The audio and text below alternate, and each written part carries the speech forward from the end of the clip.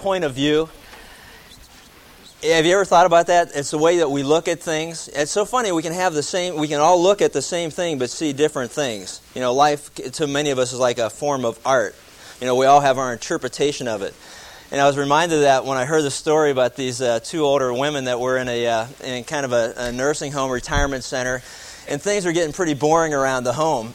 And they were trying to think of some way to kick in some excitement and to do something to stir up a little bit of activity.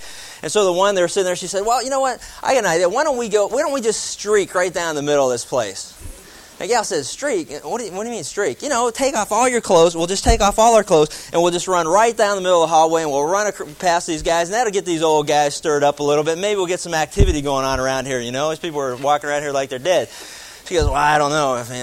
Well, okay, we'll go ahead and do it. So anyway, they take off their clothes, and they go running down the hallway, and they go flying past these two old guys that are playing chess, and they kind of like saw a blur out of the corner of their eye, and the one guy said to the other, did you see that? Did you see that? And he said, yeah, I saw it. He goes, well, what do you think that was? He goes, I don't know, but whatever it was sure needed ironing. It's kind of...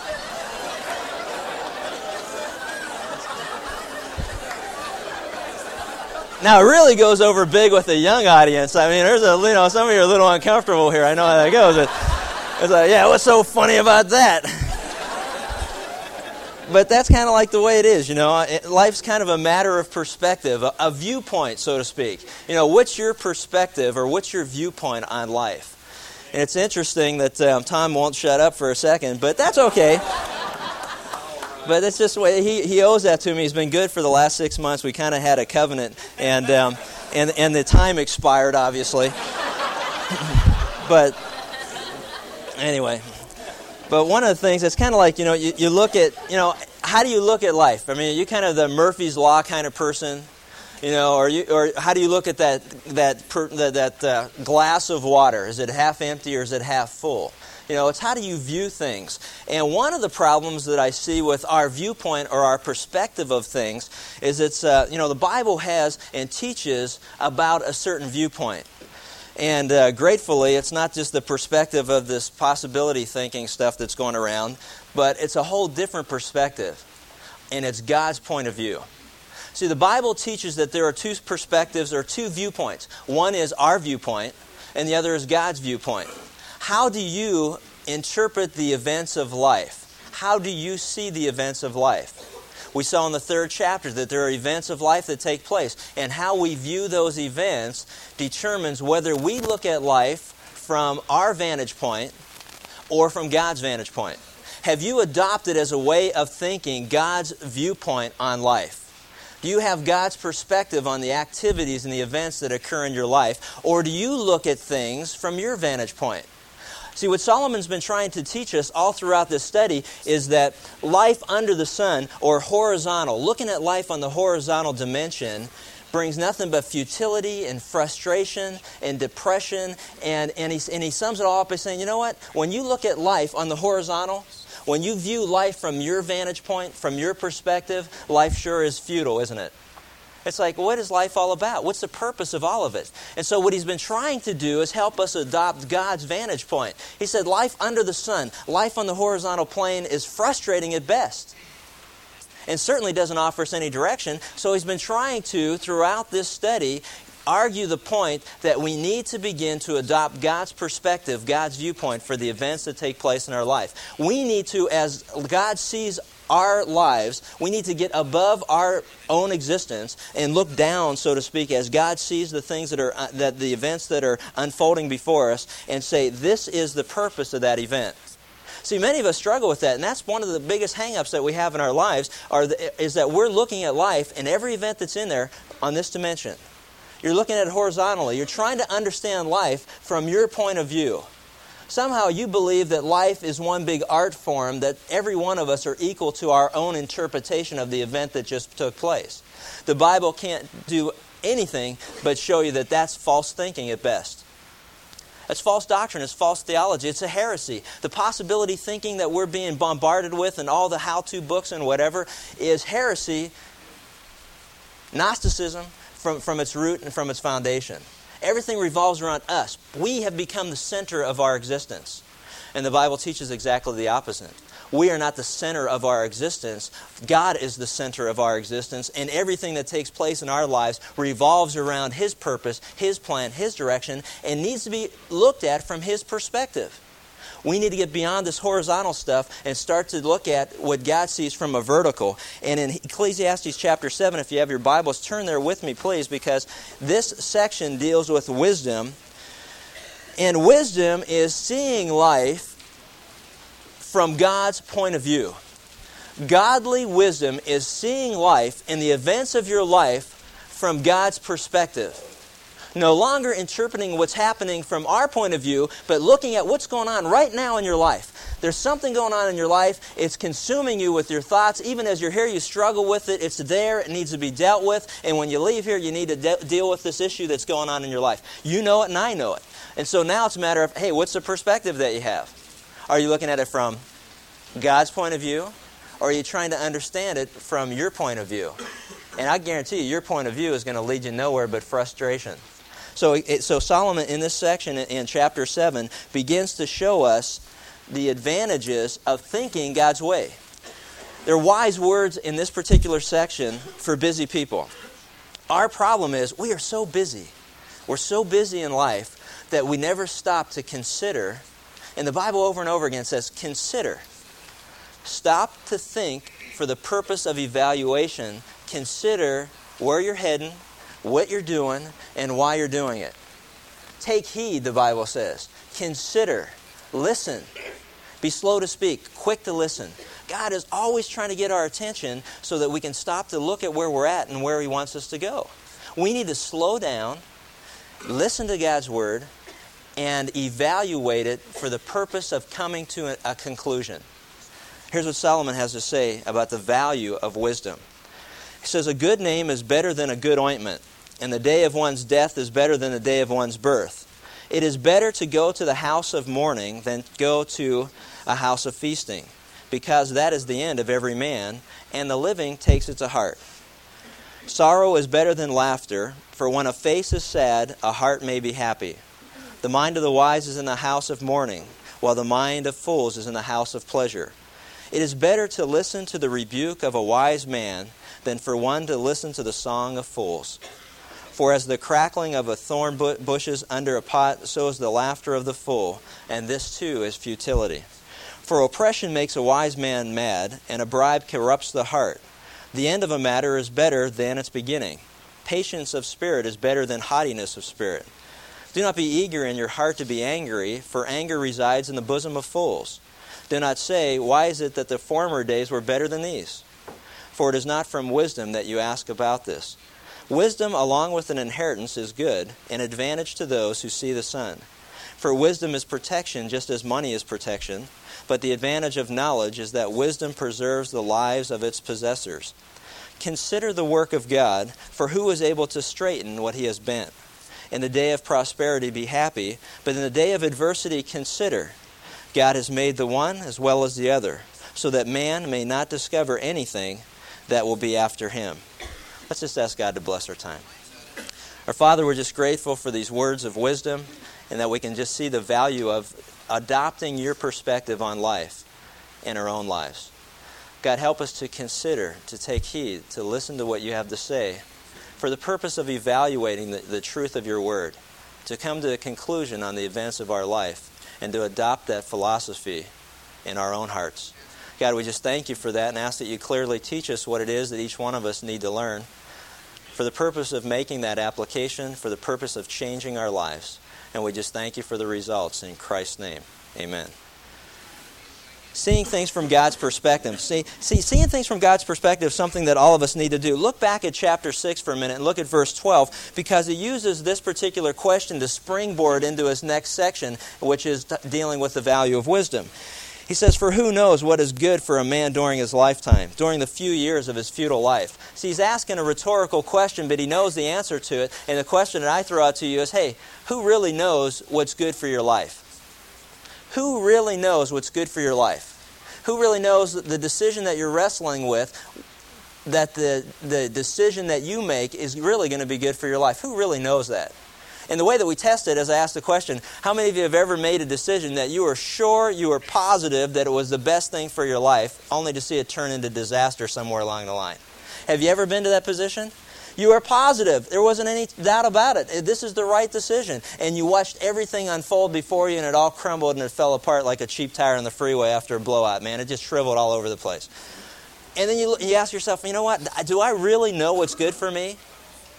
And then you've been through situations in your life that you were absolutely positive, the same way you were positive about the other, you were absolutely positively sure that the disaster that just took place in your life could bring no benefits at all. Only to see, as time went along, it brought tremendous opportunities and tremendous blessings to your life. See, so we have this perspective, right?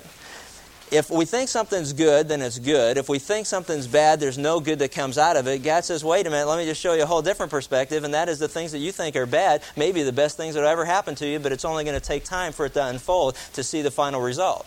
So he asked this question that all of us know the answer to already, and the bottom line is, you know what? Who knows, really, what's best for us? I don't. Because I've already proven it with my track record. The things I thought were going to be good turned out bad. The things that I thought were disasters turned out good. So it's obvious I don't know much about what is best for me, but maybe you're different. See, all of us are in the same boat. So Solomon says, hey, I know who knows what's best for you. I've discovered that perspective. I'm not looking horizontally anymore, because when I looked at the horizontal plane, I messed up all the time. But when I saw things as God saw things, I began to realize God knows better than I do what's best for me in my life. And it's either a matter of whether I believe Him and trust Him, or if it's a matter of how many of those things am I going to turn over and how many will I keep for myself. Because some of these things I think I can handle myself, and I think that what I do is going to be good. And other things I'm not sure of. So I'll give Him the biggies and I'll keep the little things, and that's the way we'll work it. But even the little things God cares about. And so He's trying to convince us that, you know what? Who knows better than God what's best for us? And so he goes down through it, and he begins to show us the value of wisdom, which is, like I said, seeing things from God's perspective. And we'll go through it, and he lays out 4 benefits in this particular section. And the first benefit is found in verse 1. Look at that with me for a minute. He says, a good name is better than a good ointment. A good name is better than a good ointment. Good name, better than. As we go through this section, you're going to see that there are 7 comparative proverbs that are listed before us, and they're all listed and broken out when we find the phrase better than. What God is saying is, a lot of things in life are good, and many times we simply accept that good is good enough. You know what I'm saying? Good is okay, good is not bad, good is good enough. And what he's trying to help us see is that, you know what? Well, our perspective may be good, and there may be nothing wrong with it as far as Scripture is concerned. God is saying, hey, where you're content with good, I want to provide better. Good is good, but better is better. I mean, that's the way it works. That's pretty deep, isn't it? I mean, there's some deep theological treatise to throw out to you. Good is good and better is better. Why? Because less is less and more is more. Okay. But that's the way it works. A good name is better than a good ointment. What is God saying? What does God care about? Let me just ask you, what does He care about? Does He care about the external? What does God deal with? What is God's perspective on the external? Does He care about the external? What does He care about? The heart. How do you know that? Where do you see that? Give me a passage. Favorite passage. Where does God lay out that He's more concerned with the heart, with the heart than outward appearances? Okay, 1 Samuel chapter 16 and verse 7, you know what he says? God is not like man. He doesn't consider the outward appearance as man does, but He looks at the heart. See, God is concerned with the heart. We're concerned with the facade. We're concerned with the frame that God has made a point to tell us so many times that it's just dust anyway and it's going to return to dust. We're so hung up with the external. And God's saying, here's your perspective again. People, your perspective is, you see the outside, you see the external, and you get all hung up and excited about it. I see the heart. You don't even care about the heart. You don't care about the inner person. You don't care about character. You don't care about integrity. You don't care about honesty. You don't care about values. You don't care about ethics. See, what you care about is the outside. You want to make sure that you spend a lot of time making your frame look good that's going to turn to dust, and you're not working at all on your inner person, on that character that God says He's concerned so much about. So what He's saying is, a good name is better than a good ointment. Or a good perfume. You know how we put that on there, just to make ourselves smell good on the outside? It reminds me of, have you ever taken a college bath? You know what that is, don't you? You're running late, you got a million things to do, you're all sweaty and dirty, and so you just slap cologne over top of all of it. Oh, okay, maybe you didn't recognize that that's where that all got started. You thought you came up with it on your own. But have you ever done that? I mean, I don't know about you, but what I find about my deodorant, it doesn't last but a day. I mean, how many of you use deodorant every day? Oh, this is a scary thought for a moment. Not every hand went up here. I don't know what that means. And in fact, the person sitting next to you knows exactly what it means. But it's like, it doesn't last. It doesn't last. You got to use it every day. Why? Because it doesn't last. So God's saying we get so hung up on the things that are external that don't last. They dissipate with time and a little bit of energy and sweat, and it's worked off, and you got to do it all over again. He's saying, but we're so hung up on that we don't care about our inner person or our character. Ladies, I mean, the favorite passage, just turn with me for a moment to 1 Peter chapter 3, and we'll take a look at some things that God says are more important than the external. And it's good for all of us, but I want you to take a look at it and see if you can identify what some of these things are. Then the problem is, you got to look at it and say, how am I developing these traits in my own life? How do I develop this in my life? Solomon says that a good name, a good reputation, influence, character, those things that change lives are far better than simply slapping on some things to look good externally. Jesus dealt with it all the time when he talked to the Pharisees, and he said, all you are whitewashed. I mean, you got all the facade, man. You look good on the outside, but in your hearts, you're dirty, filthy, rotten, and far from God. I know your heart, and it's wicked, and it's not clean at all. And while you can blow smoke or put the facade on for everybody else, and we're so good at that, you know how that is? We can all paint the picture in our own lives of what we want people to perceive us, again, viewpoint. We want people's perspective to be, and God just cuts through all of it, and he looks right at the heart. He can discern what we miss often because we're not as in tune to character as we are into complexion. And so you go through this and you look at 1 Peter chapter 3 and listen what he has to say. It says, in the same way, you wives be submissive to your own husbands, so that even if any of them are disobedient to the word, they may be won without a word by the behavior of their wives, as they observe your chaste and respectful behavior. Let not your adornment be merely external, braiding the hair and wearing gold jewelry or putting on dresses, but let it be the hidden person of the heart with the imperishable quality of a gentle and quiet spirit, which is precious in the sight of God. You see the contrast? What is he trying to say? Is he saying there's anything wrong with taking care of the barn? Painting it up, fixing it up every now and then, slapping on some deodorant, using some cologne, or the little cottage, depending on your size, I guess. I mean, the barn or the cottage. It's a matter of perspective, I guess. But does he say, is there anything wrong with any of that? Not at all. I mean, it's like he's not saying stop wearing deodorant and don't worry about fixing your hair and don't, take care of yourself. Take care of yourself. God does care, but he's saying that's not what's better.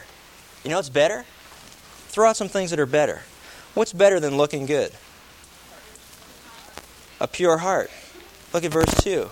A pure heart. Pure, chaste, pure before God, pure in the sight of your husband. Not doing anything that would be impure from a thought process, from an action process. Not doing those things that are not pure before God.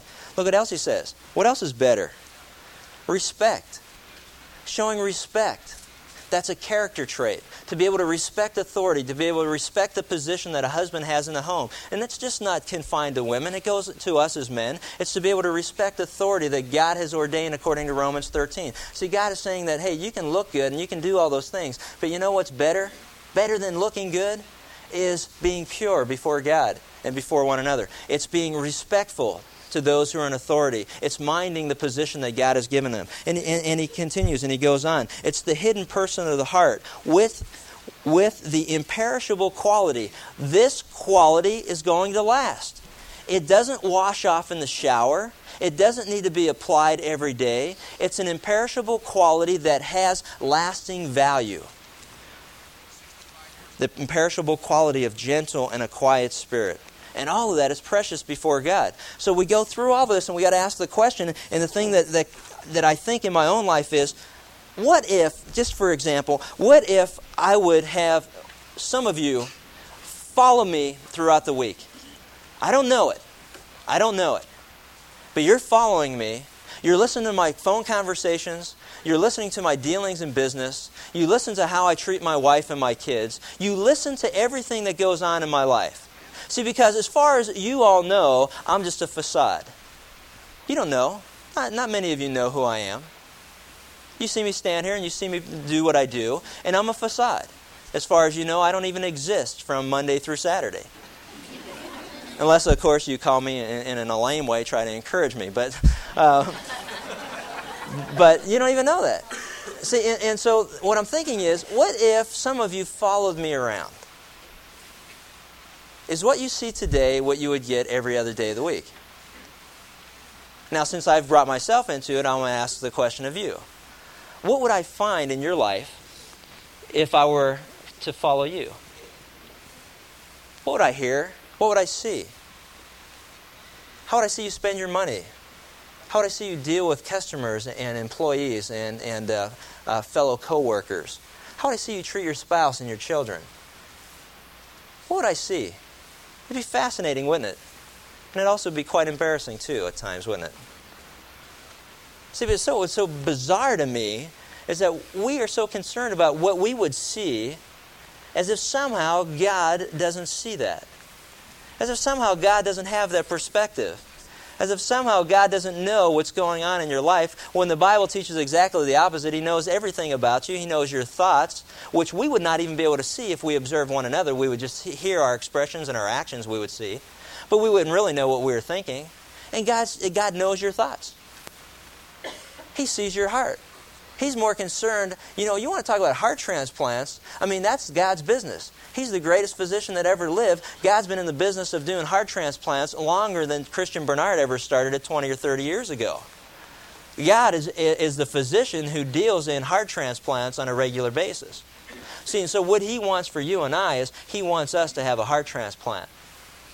He wants us to begin to adopt His ways, His viewpoint, His perspective in our life on a daily basis. Is that what you do? Or are you trying to just put on a facade for one another? See, we live in a day like Gary Trudeau said in his Doonesbury comedy, or in his comic. He said, we live in a day where men would rather be envied than esteemed. We would rather be envied for what we have materially than esteemed for the character of person that we are before God and before the world in which we live. We're so hung up on the external. I want you to be jealous of all my toys and possessions. I don't really care what you think about my character. I don't care if you think I'm honest. I don't care if you think I have integrity. I don't care if you don't like what you see. Because all I'm worried about is that you envy and covet that which I possess. God says, how foolish we all are. And there are many of us who are adopting that mentality in our life. We sell out. And I guess the question I have for you is, what's your price? What is your price for your integrity, for your character before God and before the world in which you live? I hope we don't have one, but I'm afraid many of us do. See, and what Solomon tries to help us see is he helps us to recognize what's really important in life. What's really important in life is that which God sees. Those imperishable qualities that this world has long since forgotten all about. And it's not to be envied, but it's to be esteemed for who we are. Going back to Ecclesiastes chapter 7, take a look at the second thing he's talking about in this particular section. He says this, that it also helps us, godly wisdom helps us to realize the value of things like sorrow and death. Now, if this isn't a godly perspective, nothing is. Listen to what he says. He says in verse 1, he says, and the day of one's death is better than, again, better than. There's nothing wrong with the birthday, but you know what's better than our birthdays? Our death days. He says the day of one's death is better than the day of one's birth. It is better to go to a house of mourning than go to a house of feasting, because that is the end of every man. And the living takes it to heart. Sorrow is better than laughter. For when a face is sad, a heart may be happy. The mind of the wise is in the house of mourning, while the minds of fools is in the house of pleasure. Now, this is going to take godly perspective to understand it. You know what God's saying? The day we die is better than the day we're born. How many of you have adopted that philosophy? Huh?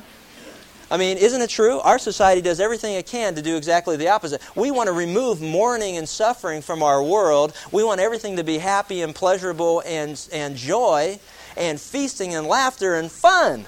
Isn't that all we're here for? We're just here for fun. And God says, you know what? Oh, no. I've got a whole better philosophy or perspective on life, and you know what I see is better? The day you die is better than the day you're born. Well, how can that be? How can that be? You know how it is? You know what Paul said in Philippians 1? He said, I'm hard pressed. I'm stuck between a rock and the hard place. You know the dilemma that I have is?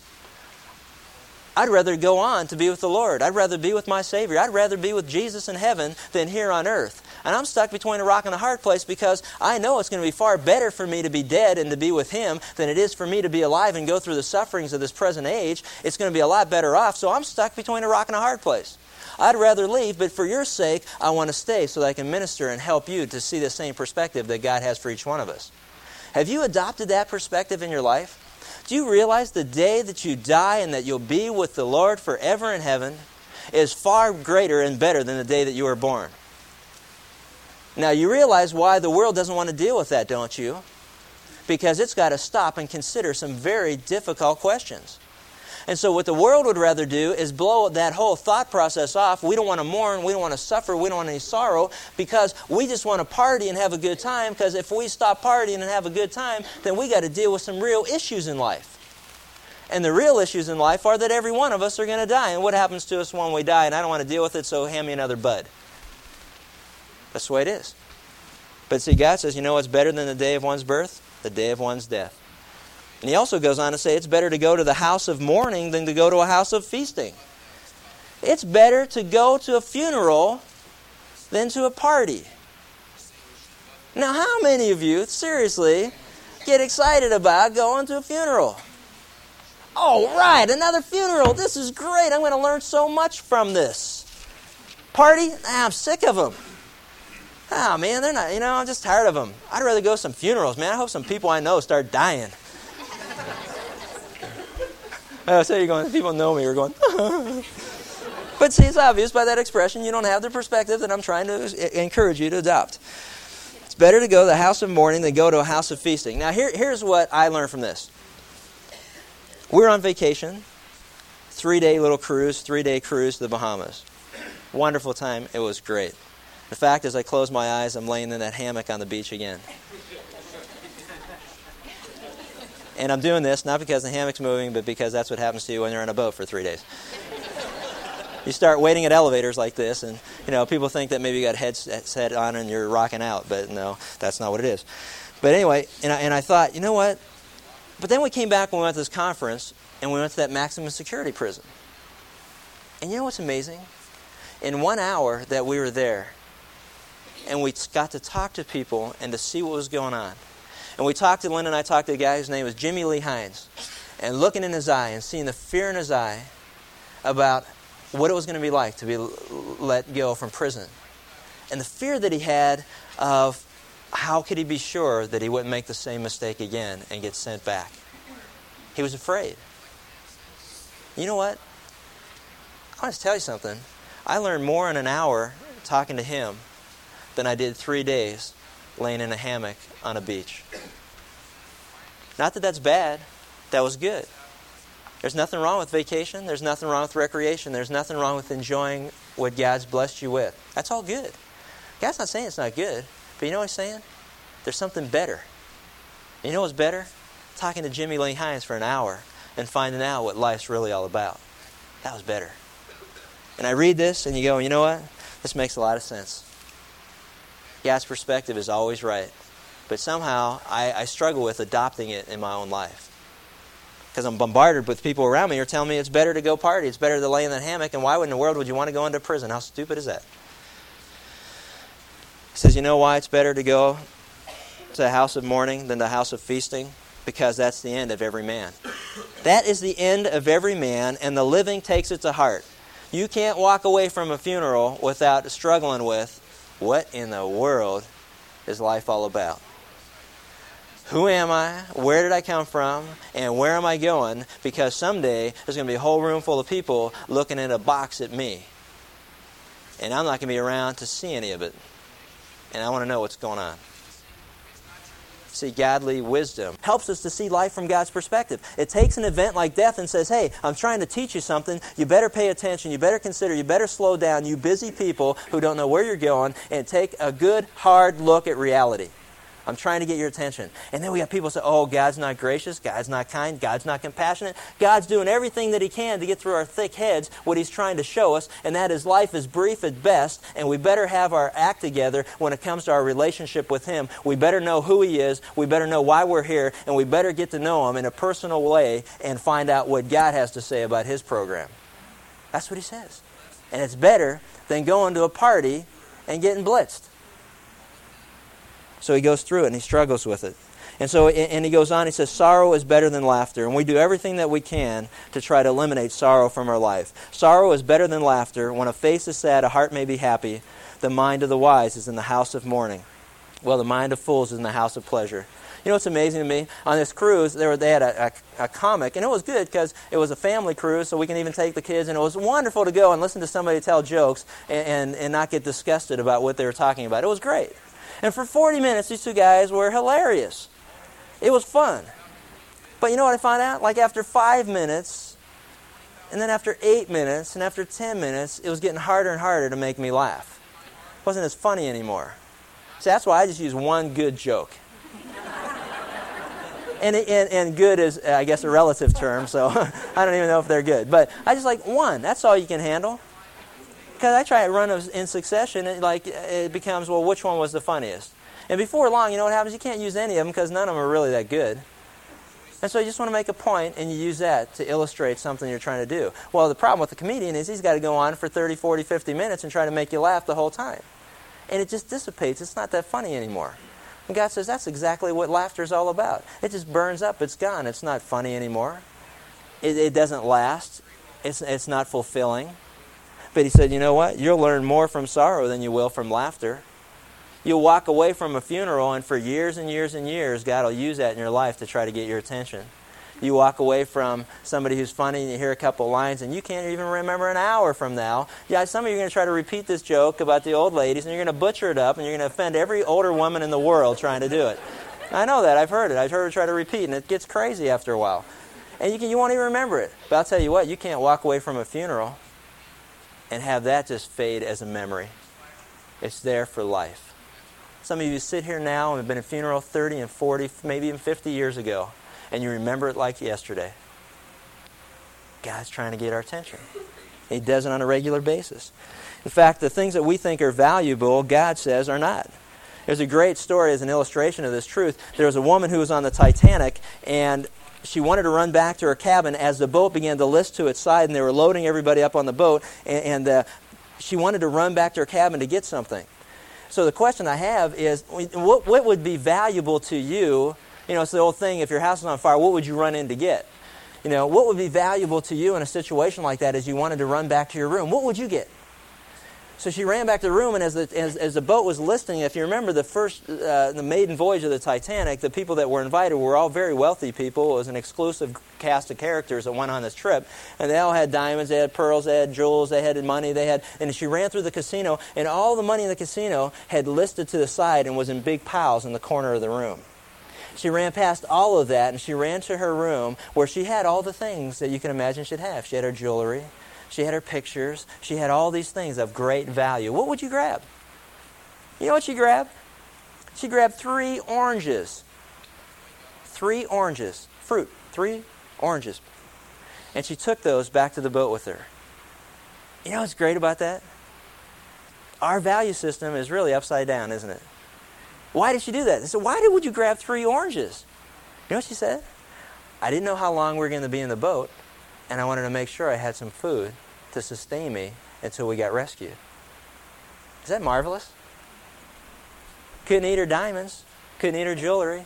Couldn't even buy anything with the money she could have got. It wasn't like she was going to stop at a concession stand somewhere along the line.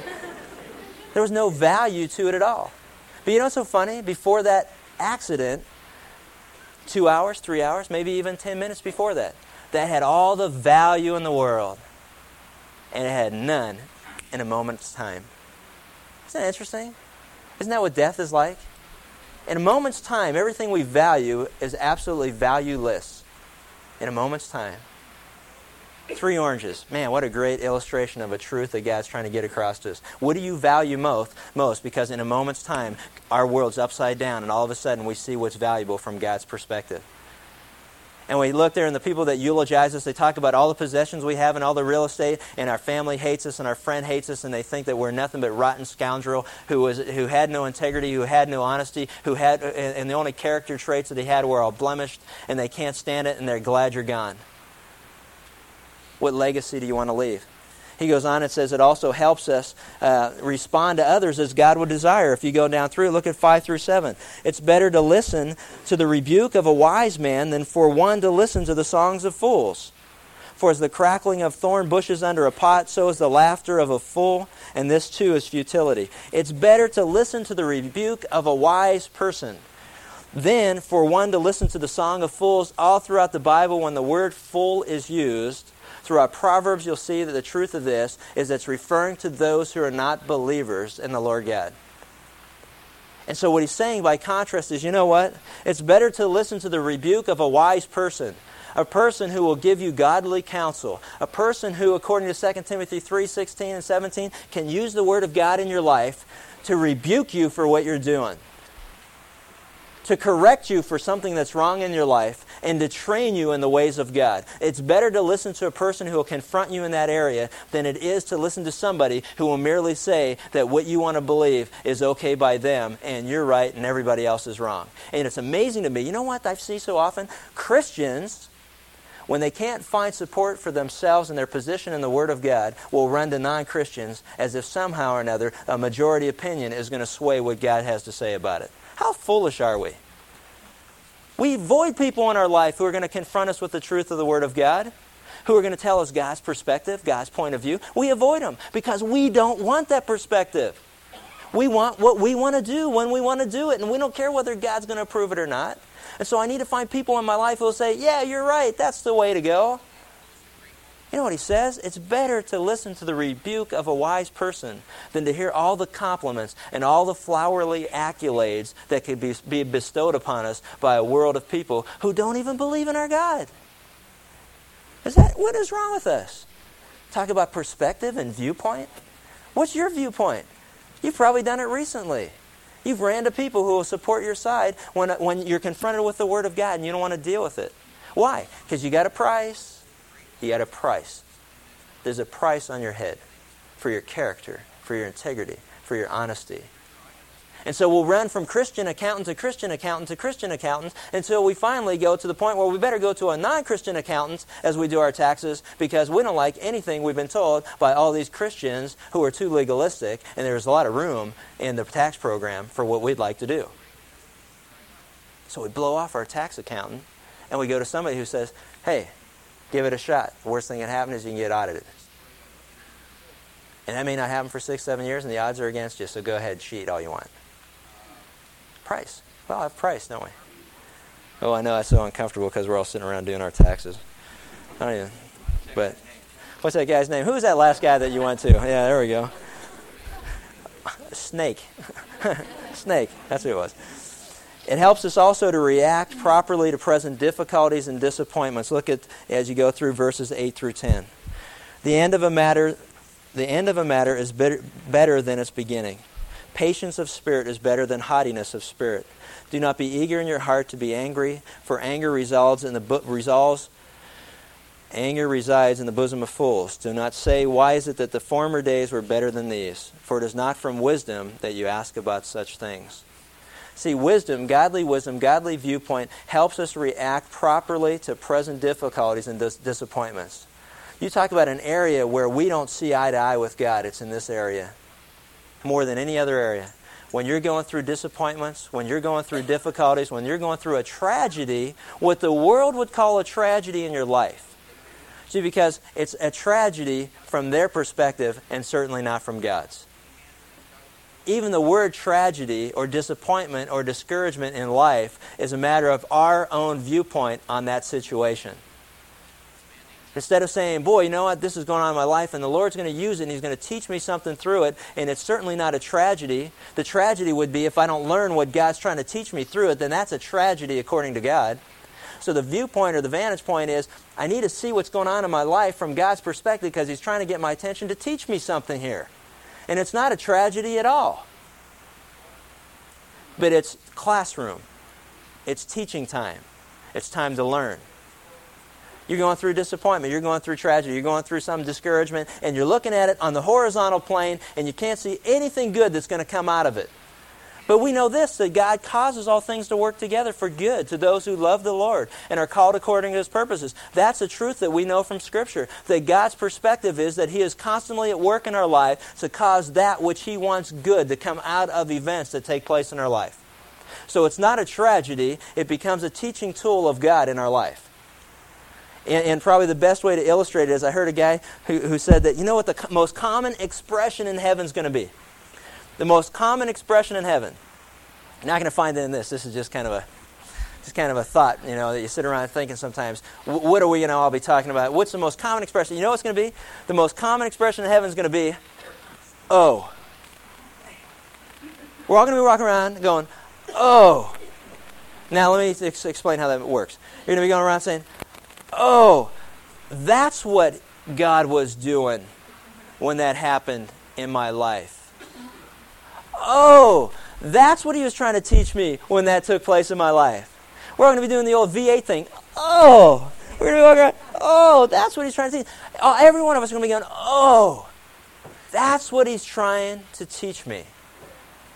How can we, what is it going to take to adopt that perspective? You got stuff going on in your life? You got stuff right now going on in your life that you're looking at it on a horizontal plane. You can't see anything good that's coming out of any of it. And you know what God says? You need to come up here and you need to take a look from my vantage point because things sure look a lot different from up here than they do from down there. You're flying in an airplane and you're looking out the window and you see the world below you just kind of shrink away to just a little scale of nothing. And you look down there and you think about, gee, you know what? When this plane lands, I'm going to resume my perspective of seeing everything on the horizontal. And everything's going to look a lot bigger to me then than it does right now. All my problems are bigger. All the difficulties are bigger. All my disappointments and discouragements are bigger when I'm down on the ground. But I get up here in the air and I'm above it all and I look down and I realize how insignificant all of it is. It's truly not that important. And I miss what God's trying to teach me because I'm too busy looking at the height of the mountains that He's placed before me because I can't see what's on the other side of it. And we get up there above and we look at God's perspective and we look down and we see where we are and we see the mountain before us and we see the valley that He's laid out in front of us after that. And we see all of it and we say, I can't wait to land so I can start climbing that mountain because what's on the other side is so much better than what I'm looking at from this vantage point. I need God's perspective in my life. So we land and we've got the choice to deal with. Are we going to look at those obstacles? And folks, this is not possibility thinking.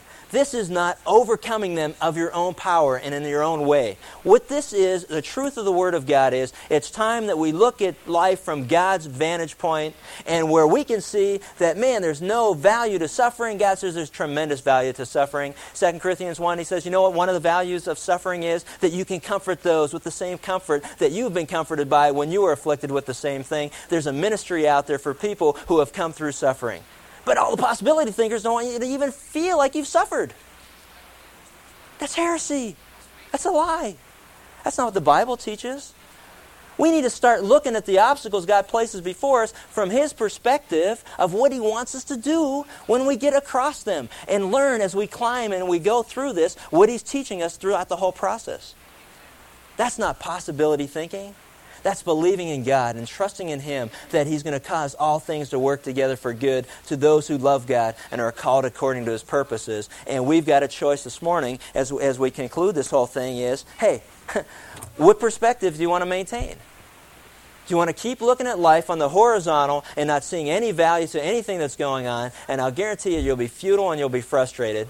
Do you want to continue to sell out for a price because character isn't what is esteemed in our world anymore, would rather be envied for our possessions? Or are we going to be men and women of God who have integrity, who have inner character, who have a quality that's imperishable, who are gentle and kind, and don't sell out for the first price that comes along, but that we stand firm on the Word of God and we trust Him for what He sees, because His perspective from where He's at is a lot better off than from where I'm at. And it's about time that I adopt that same perspective in my life and start to believe what He has to say in here rather than what people around me are trying to tell me.